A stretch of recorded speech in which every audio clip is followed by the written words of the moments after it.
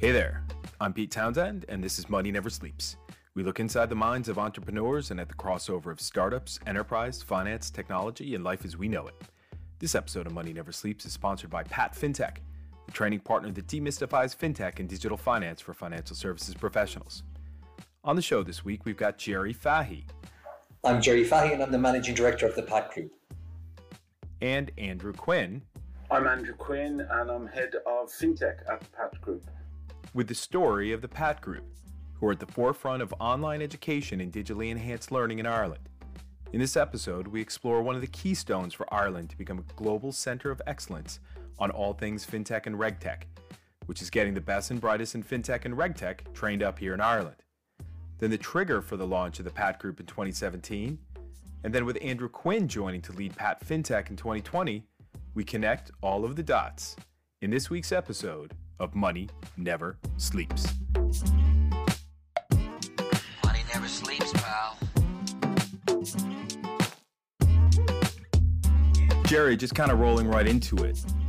What I'd like you to do is just give us some insight into your backstory, right? How you got to this point, connecting the dots from your time in the banking sector, 17 years, right? To all those years with multiple education institutions, to founding the Pat Group in 2017. Can you just walk us through that? I suppose I've had the great fortune to have worked in 8 different institutional banks. And that gave me a great opportunity to experience different cultures, risk appetite and management styles. And parallel with that, I started doing some nighttime lecturing. And I started off with the first program that I started delivering was the Institute of Bankers with Dublin Business School. And I felt that by lecturing, it helped me develop my presentational skills, which were obviously a key part from a banking perspective. I make no bones about it. I found getting my professional exams, they were challenging and they were difficult, but it was an objective for me to pass the examinations. And I made a promise to myself that if I was ever fortunate enough to qualify,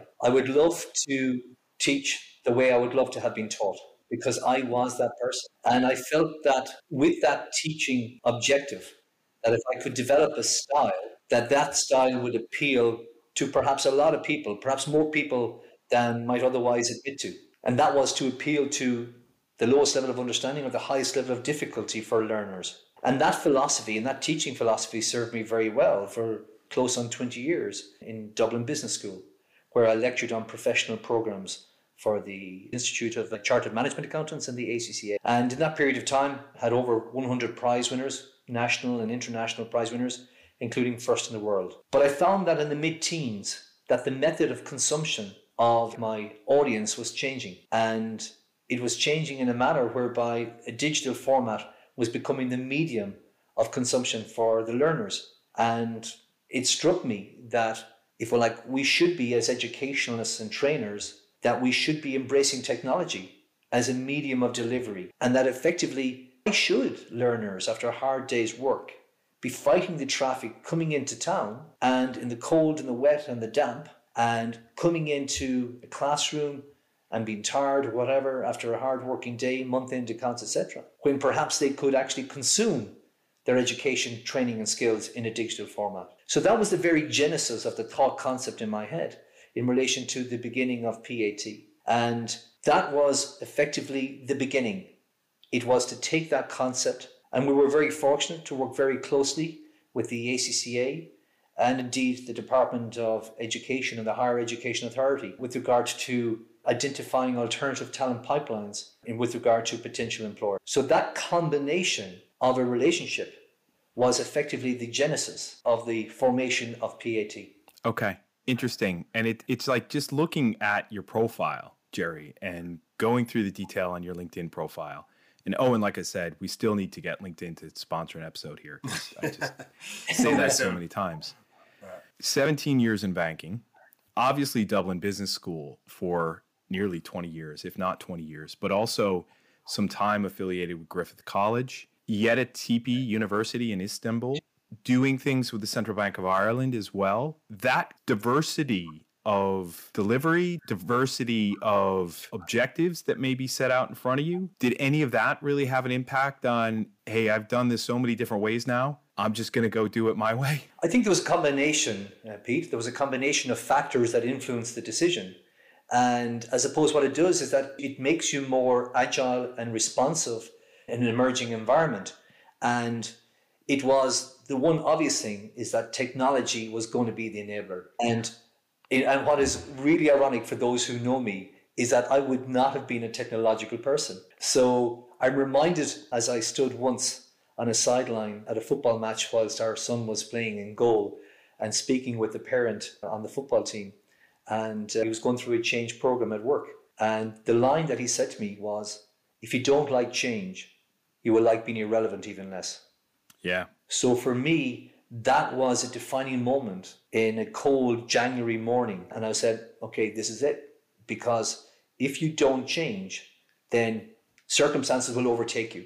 And I felt that in my banking experience, and clients in banking are a great source of education, because they were looking at it from a risk perspective, how they ran their businesses, and from a banking perspective, how we assess that underlying risk.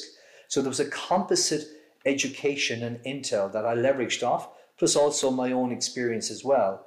And I felt that in a classroom situation, it is the application of taught principles rather than the regurgitation of the taught principles. So in professional examinations, you have to be interactive with the audience. And the best way to make the class interactive is to actually bring in and relay real life stories and case studies. So that composite experience helped me make that decision in relation to setting up PAT in 2017. It was governed by a conviction that really the market hadn't changed very much. From the chalk and talk of the late 80s right up to the mid-teens, that it was still a classroom-centric delivery platform, when really technology was the enabler and the facilitator to make it happen. This is very timely because my wife is actually studying for the ACCAs at the moment.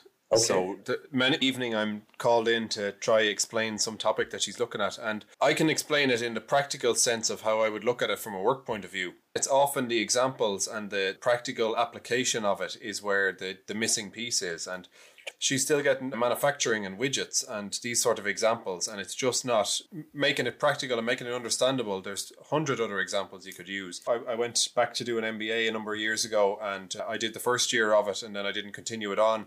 Because actually what I realised in one of the modules that I did at the time, it was the same lecturer from when I did my undergrad, despite there being nearly 10 years in the difference. And that wasn't the issue necessarily. It was that the topics and the examples were the same. Yeah. You know, which I couldn't get my head around. You know? Yeah. So, yeah.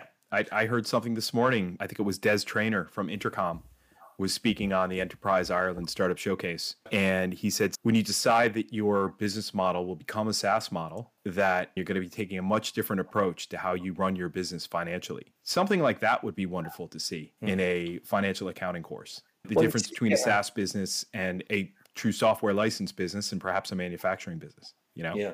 Well, I think in terms of that very point that Owen makes reference to, Pete, is that every day there are practical examples of the interaction between financial principles and corporate reporting principles and the environment we operate in right now. My teaching philosophy was to make it real, that if students are up at 6:30 in the morning as it was then, getting into town, and you have them from 6 until 10 that evening, you have to make the lecture engaging and interactive, that they will remember the hook and the principle. So you could be in retail, manufacturing, public sector, private sector, financial services, insurance.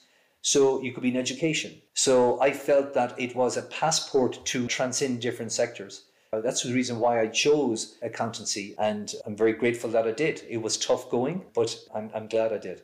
You guys just give me so much more of an appreciation, Jerry, for the style that you embody, which is pretty impressive. Do you want to maybe walk us through the 3 years since launching Pat Group and the adventure that you've had up until the point of launching the Pat FinTech program? Indeed. And I suppose the key thing in terms of business strategy that I would have seen over the years in my banking career was to stick to what you're good at and in terms of your core competency. And in the passage of time, you can build on related and complementary activities if you feel that it has an adjacent problem-solving add-on.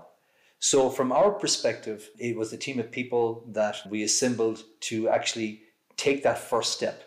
And thankfully, the ACCA supported us in the vision that we had, which was, how can we, and this seems so strange in a post 12th of March 2020 environment, but in 2017, 18, 19, you were looking at an economy that was at full employment, where, if you like, the chase for talent was a really strong challenge for lots of finance houses. So therefore, our vision was, wouldn't it be fantastic if that we can take people to have the chance to go back to education again and to identify that talent pipeline and to retrain them and reskill them and provide an alternative talent pipeline. Because as a nation, our people are our greatest resource and they are our unique competitive advantage. And I felt that for our business and economies to succeed in a transformed and competitive global economy, I felt that our managers at a national level must have up-to-date skills and to continue to train and to participate in lifelong learning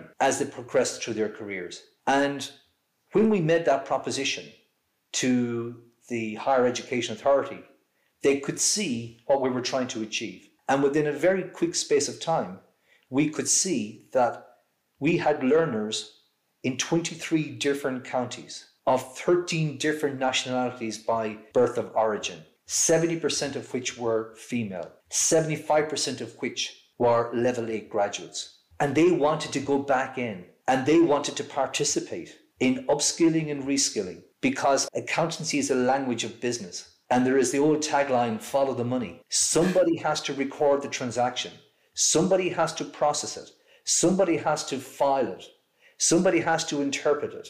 Somebody has to use that data to create value. Invariably, it is someone who's got the financial literacy skills. And that was the genesis, where we said we can identify an alternative talent pipeline, we can work with employers, and we can create an improved lifelong learning culture for those people who have the appetite and desire to go back into education.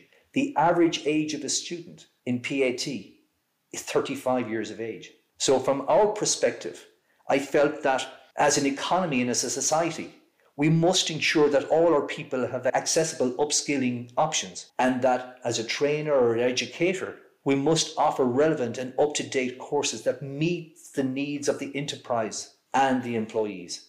And if we could do that, then that would be a real value add. So from our perspective, we see PAT as being the bridgehead between the education and taught principles, and if you like, the application of those skills that will make them job ready for the workplace of the future.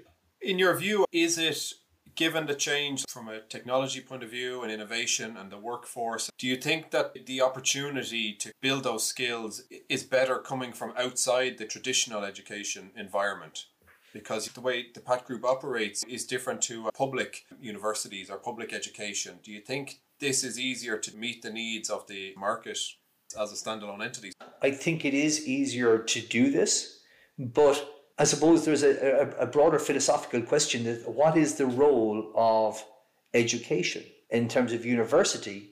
It probably has a more holistic feel to it and objective to it. And we could never, and this is with respect to the universities and colleges, we could never compete because we didn't have the bandwidth or the track record with what they were doing. But we felt that what we could do, it was a niche play. And the fact that we could take the application of taught principles and to train, upskill and reskill and pivot and reposition that learner into the workplace. And it is truly inspiring. It's really motivational to see somebody perhaps who is either a returner or somebody who was displaced or in between employment, or somebody who was unemployed, or somebody who was going for a job, and actually through the power of education and the skills that they have acquired with Pat in conjunction with our stakeholders, that they actually progress.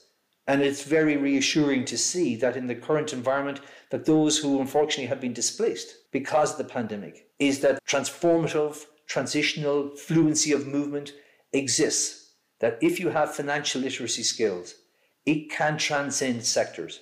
And I've seen that through the power of education, skills and training. So effectively, that was the foundation stone of PAT. Okay. And we've talked a lot about the ACCA, and that stands for the Association of Chartered Certified Accountants. That opened up the gold standard, obviously, for this. But what else was there to do? Indeed. And we were very privileged to get the gold standard, which was probably the second highest level of teaching excellence that ACCA can bestow upon what they call their approved learning partners. And we got that in record time. And that gives us a platform of credibility and authenticity when you're dealing with employers. And from that, we built on. And thankfully, in the latter part of 2020, we were successful in getting platinum, which is the highest level of teaching excellence that can be conferred by the ACCA. But I suppose from my perspective, there's always a reason as to that moment where you decide to maybe diversify or to try an alternative strategy that doesn't deviate too much from your core competency. And that came from a student. And it was a student who asked to meet with me in 2018. And they said, listen, can I meet you for a coffee? I was going, sure, by all means. And this particular individual was a former student of mine in 2015, and they were a finalist. And that individual at that particular point in time, they were on a salary of, I think, 28 or 30,000 or whatever. So fast forward 3 years later, they had the opportunity to progress their career from what they were doing. And they had turned down a significant salary opportunity. And they'd asked me for my advice and opinion as to what they should be doing. And they said, listen, can you give us perhaps your best and brightest of banking talent? Because we think that there's going to be opportunities in Ireland in a post-Brexit environment. Because Ireland will be the only remaining English-speaking country within the remaining EU 27. And whilst there will be fallout from London and the city with regard to the displacement of financial services from London, some of it will migrate to the continent, but some will come to Ireland. And he said, we now need to plan for that and to put in place a talent pipeline for that. So at that particular point in time, and I said, what's driving this? And he advised me, he said, what's driving it is fintech. Fintech and regtech and cybersecurity are going to be the major growth areas in financial services. So that set about the catalyst in my mind with regards to the pivoting, professional accountancy training from being the core offering of ACCA.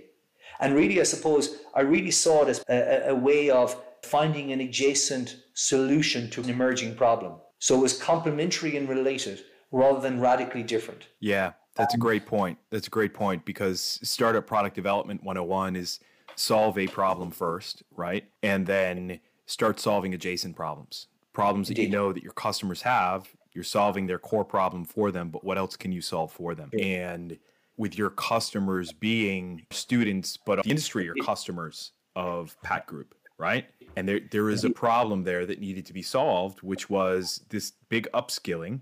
I see it. I see this all the time, which is UK fintechs, regtechs, established already there that are either native to the UK or have decided to set up their operations in the UK a couple of years ago after moving over from the US and expanding to Europe and selecting the UK as their point of expansion, are now coming to Ireland, right? There are also those companies now coming from the US that would have selected the UK that are coming to Ireland, right? And we're seeing this in pure fintech. We're seeing it in regtech. We're seeing it in crypto and digital assets. It's going to keep happening. And the idea is that there's a gap to fill there in terms of the programs that you guys can deliver. When you think about this isn't an easy problem to solve, right? There might be someone out there who can help you accelerate. And with any startup, when you're looking to pivot or expand or start solving adjacent problems, there are people hopefully out there that can help you do that. Who is this for you? I think the key part for any business is collaboration. My personal view is that if you think you can do it by yourself, you may possibly be able to, but it might take a little longer and it mightn't be as effective. So from our perspective, I think the key area for us is to work very closely with industry and our stakeholders at being a solution provider. So whilst accountancy is probably the core discipline, built around that will be the whole aspect in terms of compliance in a fintech environment, money laundering in a fintech environment, data protection and regtech, data analytics. So the whole suite of solutions that you're bringing to a potential customer, and the customer could be one, but they might have many multifactorial demands and requirements that you can become the solution provider by working with thought leaders, domain experts, leading industry practitioners, whereby we're not looking to run an appreciation course or syllabus. We're not looking to run a course that is a revisionism, because in 2021, that's not what the market's looking for. What the market's looking for is what's coming down the track, not what has happened. And that effectively was the thought concept that I wanted to create. But I couldn't do it by myself. So I needed to have somebody who could bring that and make that happen. And that particular man was one Andrew Quinn.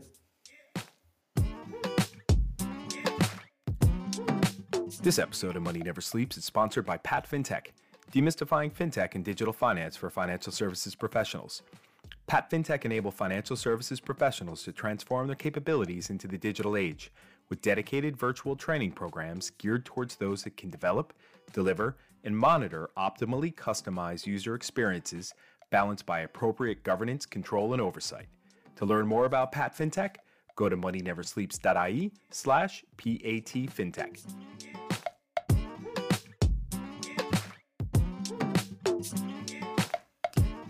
Andrew Quinn, it's time to turn on his mic. And just to quote one of my favorite rap songs, no, I actually won't. I'll leave it. Why don't you step out from behind the mic and whack some of that rubbish you be writing, right? So going back to the Poor Righteous Teachers, actually that is the name of the rap group back from 1991 is the Poor Righteous Teachers, who I just quoted. I won't do the whole song. But Andrew, I would like you to tell us about the Pat FinTech program and how it's structured, kind of touching on one of those points that Jerry just mentioned, which is the appreciation course, which a number of folks can waltz in to a training program and deliver an appreciation course. I could deliver a course on the history of baseball. I could deliver a course on the history of U2 as a rock band.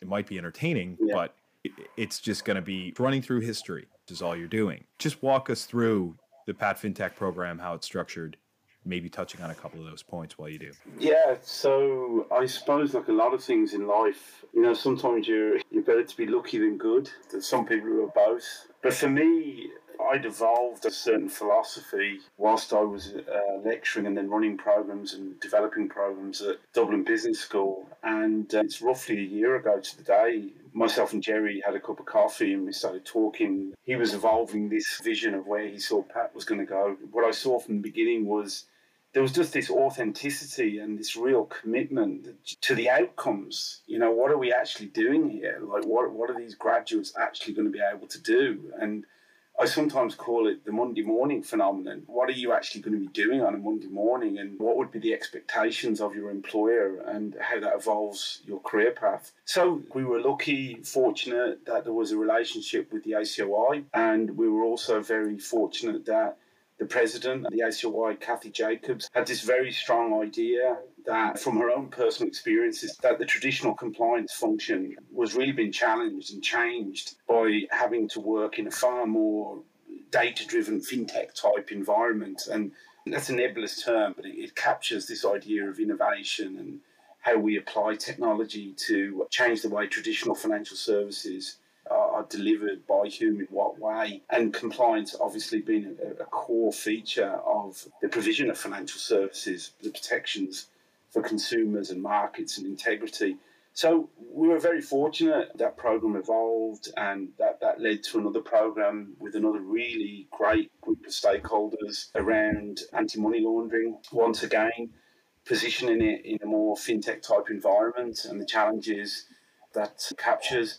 And I suppose to cut to the chase, Pete, what that led to is that the programs capture, I suppose, my philosophy and building off Jerry and Pat's core belief around the outcomes and the quality of the teaching and the training for students.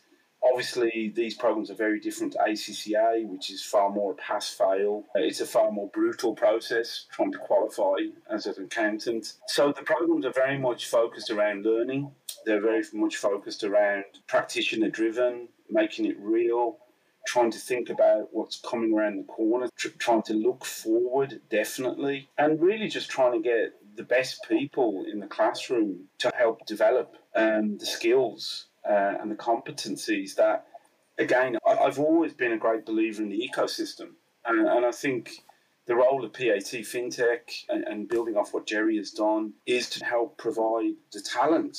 The talent pillar is one of the core aspects to the Ireland for Finance strategic plan. And I would be a great believer, and I think it's really appropriate that talent is clearly identified in that way. And that's what PAT FinTech hopes to achieve, Pete, to deliver the talent that the industry needs. Well, one of the things that I've been thinking about is obsessing about the outcomes. And when it's the ACCA program, and there is a global standard for this with scoring, with global rankings and finalists, that the outcome is quantitative, right? You know the numbers. When you are training people and demystifying fintech for financial services professionals and developing the knowledge base and the skill set required so that these folks can bring these insights back to their organizations to help them face these new challenges that they have in fintech and regtech and cybersecurity and AML.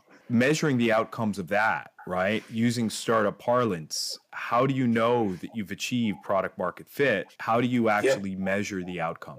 So for me, and again, there's a natural symmetry, even though it is different, as you outlined, Pete. The outcomes for us will be our students, our graduates, and their employers. The outcomes will be whether we can actually create students, graduates that can enable the evolution of the Irish financial services ecosystem, and fintech is embedded within that.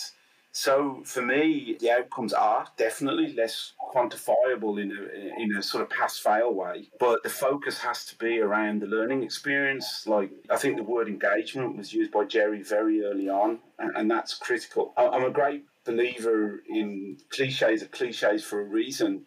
And, demystifying, again, is something that's very close to my personal beliefs about training and education.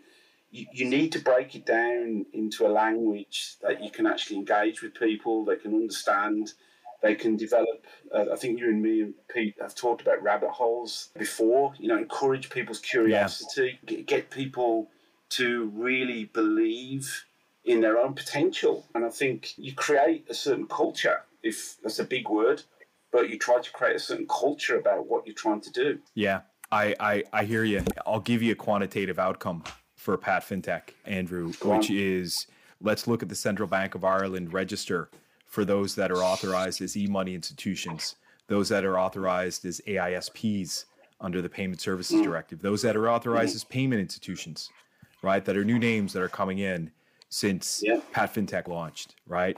Hopefully that would be a quantifiable outcome, like you said, of lifting the industry overall, right? To enable these businesses to achieve their regulatory status that are coming into Ireland on a pre-regulated basis, and then need to inject the local compliance and regulatory regimes into their businesses with those that have the knowledge base and skill sets to do so.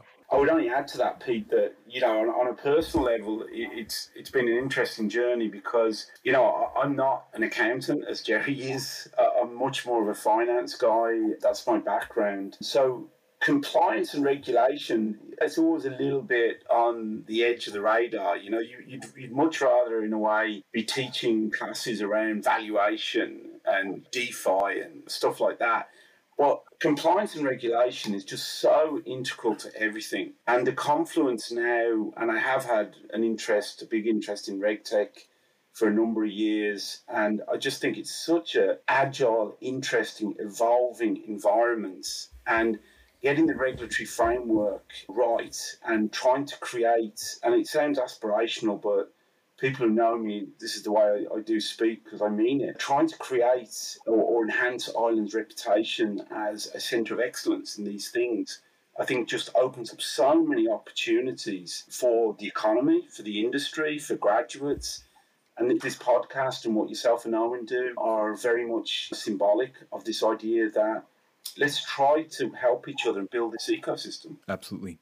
Absolutely. I was just going to come in there. Something that's been on my mind. I have a sticky note here stuck to my desktop, and it says "Own the Audience," which is a shout out to Gene Murphy, who said that to me the other day. But I suppose from a business point of view, Jerry, we probably all have experiences with lecturers or trainers in the past, and they're the one person who was able to make a difference. How do you marry that, obviously, when you're delivering courses that are quite specific and skill specific, but also a lot of it is dependent on the delivery? How do you factor in the personalities from a business point of view? Indeed, and that's a very good question, Owen. I think the key thing here is that to try and build a brand that is not just centric and rotating around one person. It may initially be, but what you need to do is to create an ethos and a philosophy that actually, and we call it the pathway. We take out the letter H.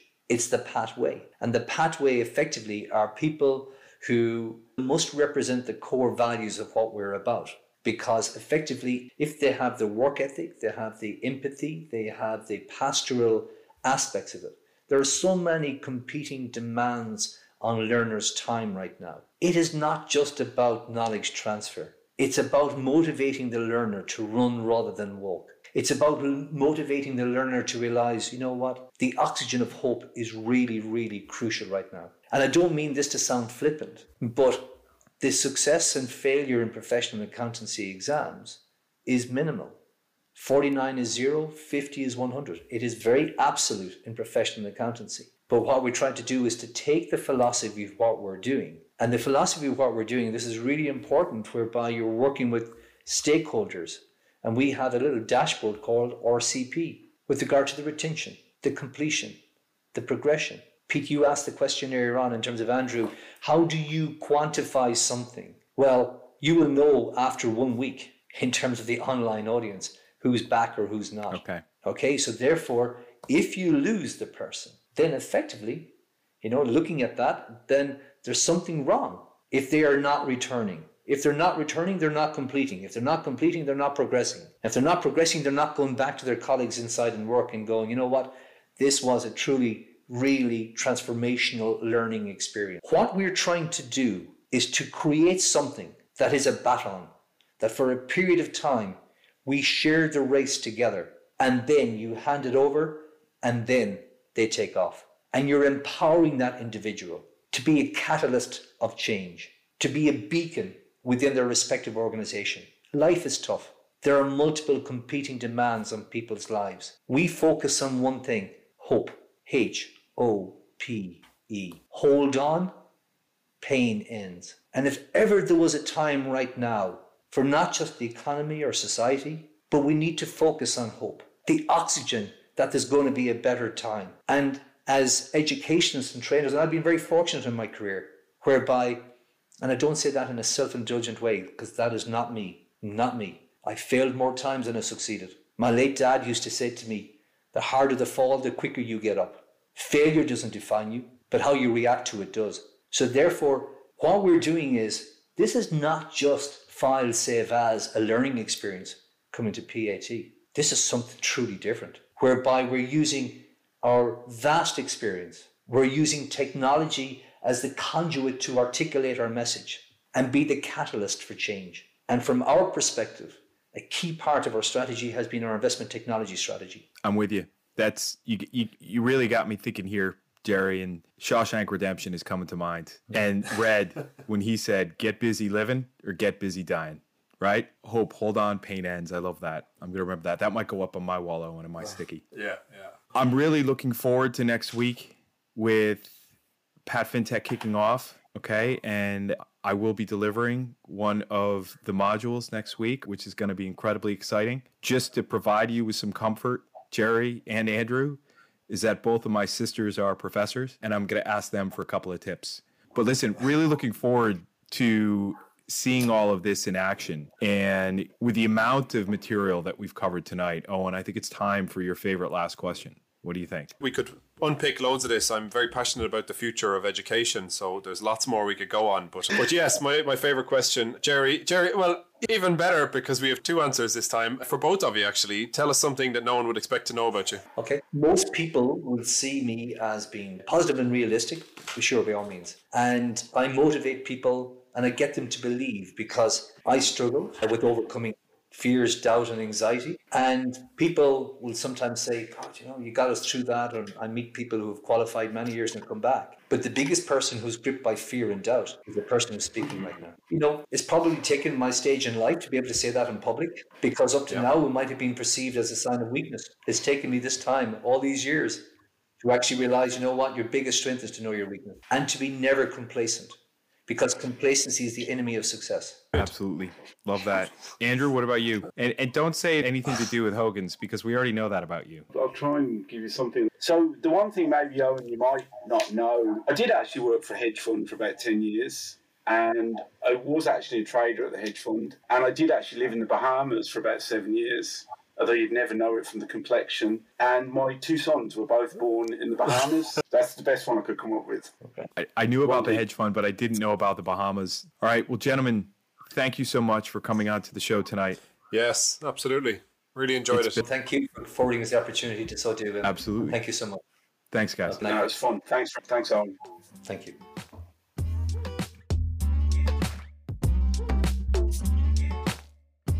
That does it for this week, folks, and you can learn more about Jerry Fahey, Andrew Quinn, and Pat Fintech in the show notes on our website, moneyneversleeps.ie.